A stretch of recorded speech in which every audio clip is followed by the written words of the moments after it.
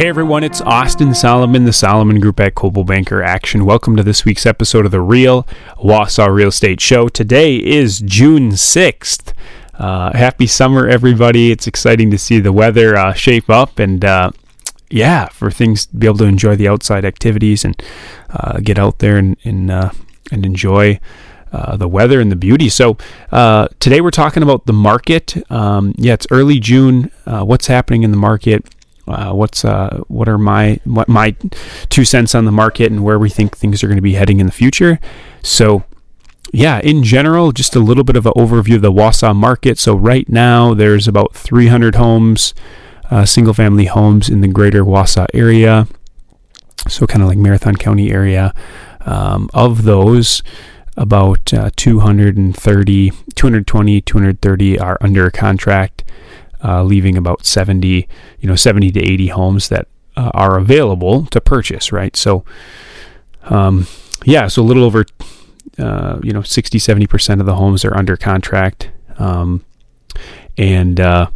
leaving about, a little less than a third available for purchase. So still pretty low inventory. For reference, back in like the summer of, typical normal market, summer market, we'd probably see like 400 to 500 homes on the market. So again, being at 300, we're still a little bit low. But that has improved from just a few months ago where the inventory was around like 200, 225. So we've seen more homes come on the market here in the last couple of weeks and months, which has been good. As more homes come on the market, there's more options for buyers, right? And so the attention is divided a little bit more. You're not seeing as many crazy bidding wars where you have like 20 offers on one house because again, there's more inventory, buyers have options. A question I get asked a lot is how are the interest rates affecting the market right now? So interest rates, again, the last few years, have been historic lows, right? Ranging from, 2.5 to 3, for a 30-year fixed rate mortgage on average. Some people even got better than that, which is fantastic. Right. This year we've seen interest rates climb up quite a bit, faster than most people expected, and a lot of lenders and experts have expected. They've jumped up. So right now they're sitting at about 5.25% for an average 30-year fixed rate, and expected to go up in the future. So obviously interest rates do affect buyers, especially when you're purchasing a house. If your loan amount's a couple $100,000, right, that does have a pretty substantial effect on a monthly payment, right? So from every $100,000, like 1%, it's right around $60. So it can make a pretty big difference if you're jumping up 3 points, 3%, right? And your loan amount's like $300,000, like that's pretty substantial. So interest rates do affect affordability, and right now the benefit of buying a house now versus in a few months is potentially locking in a better interest rate. Most people, experts predict that the interest rates are going to continue to go up, right? So the incentive to buy now would be to take advantage of a better interest rate. On the same token too, my pulse has been, and again, this is just my intuition and my observations, but I think there's kind of a general consensus that things are going to kind of taper down just a little bit and soften, right? Which I think is legitimate. Last fall, we had a very large softening in the market. And again, we wouldn't have been able, it's hard to tell that in the moment, but looking back, like last fall was actually a great time to buy a house. So I would expect that this late summer and fall is going to be similar as buyers kind of, as the current buyers in the market are finding homes, right, and interest rates continue to go up, I would say that the market's going to soften. What does that mean? I think that it'll be more of a balanced market where you have an appropriate, like a balanced number of buyers and sellers in the market, where traditionally in the last few years it's been so heavy on the buyer side and so few on the seller side, right? Well, what changes that? Over time, if the amount of sellers increase, right, and the amount of buyers decrease, then that's what causes a market to be more balanced. Well, what causes the buyer pool to decrease is buyers finding homes and also fewer buyers coming into the market. Well, with interest rates going up, fewer buyers are coming into the market or have incentives to come into the market, right?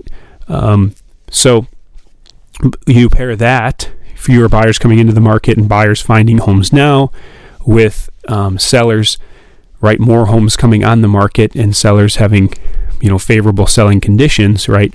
The general consensus is that the market will be more balanced moving forward. So what does that mean? Like, my predictions would be like in 5 to 6 months, the market's still going to be good. I don't think that values are going to just all of a sudden drop a substantial amount. They might taper down just a little bit, like, to put that in perspective, like maybe 3 to 5% from maybe the peak of the market.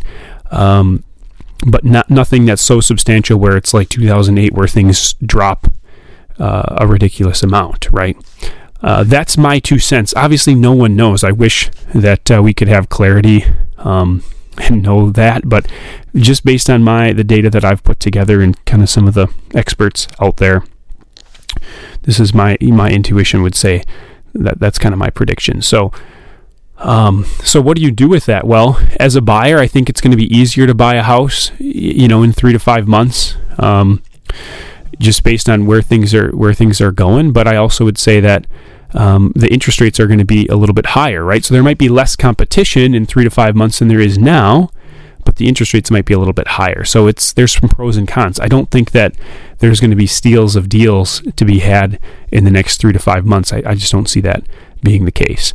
For sellers, I think if you're selling a house, you might consider that, hey, sooner than later might be better, because things probably are going to taper off a little bit, and there's going to be more options for buyers, in a couple months than there are now, right? So I think for sellers, I don't think holding off for higher prices and a better sale prices is, I just don't see that happening.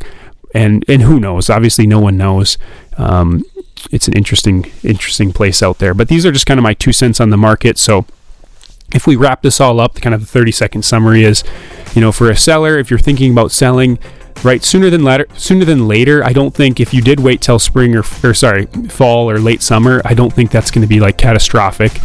I don't see the market taking a drastic turn or like a drastic drop in home values dropping all of a sudden. So that's kind of my thoughts for sellers. For buyers, I would say that, right, the advantage of buying a home sooner than later is trying to lock in, a better interest rate versus, in 3 to 6 months. Again, that could climb up another half of a point to which, the affordability is a little bit less. You're paying more for the same house. So, but I also think competition-wise, it'll be easier to buy a home in 3 to 6 months than it is right now, because the climate is still pretty competitive. Not like it was in the spring, where it was like on average you might have seen like 5 to 10 offers. Right now it's maybe like 2 to 6 depending on the house. But it's a little easier to buy a house now than it was 3 months ago, and I think we're going to continue to see that trend, moving forward. So. This was a long-winded episode. I hope you guys enjoy this, and we'll see you on next week's episode of The Real.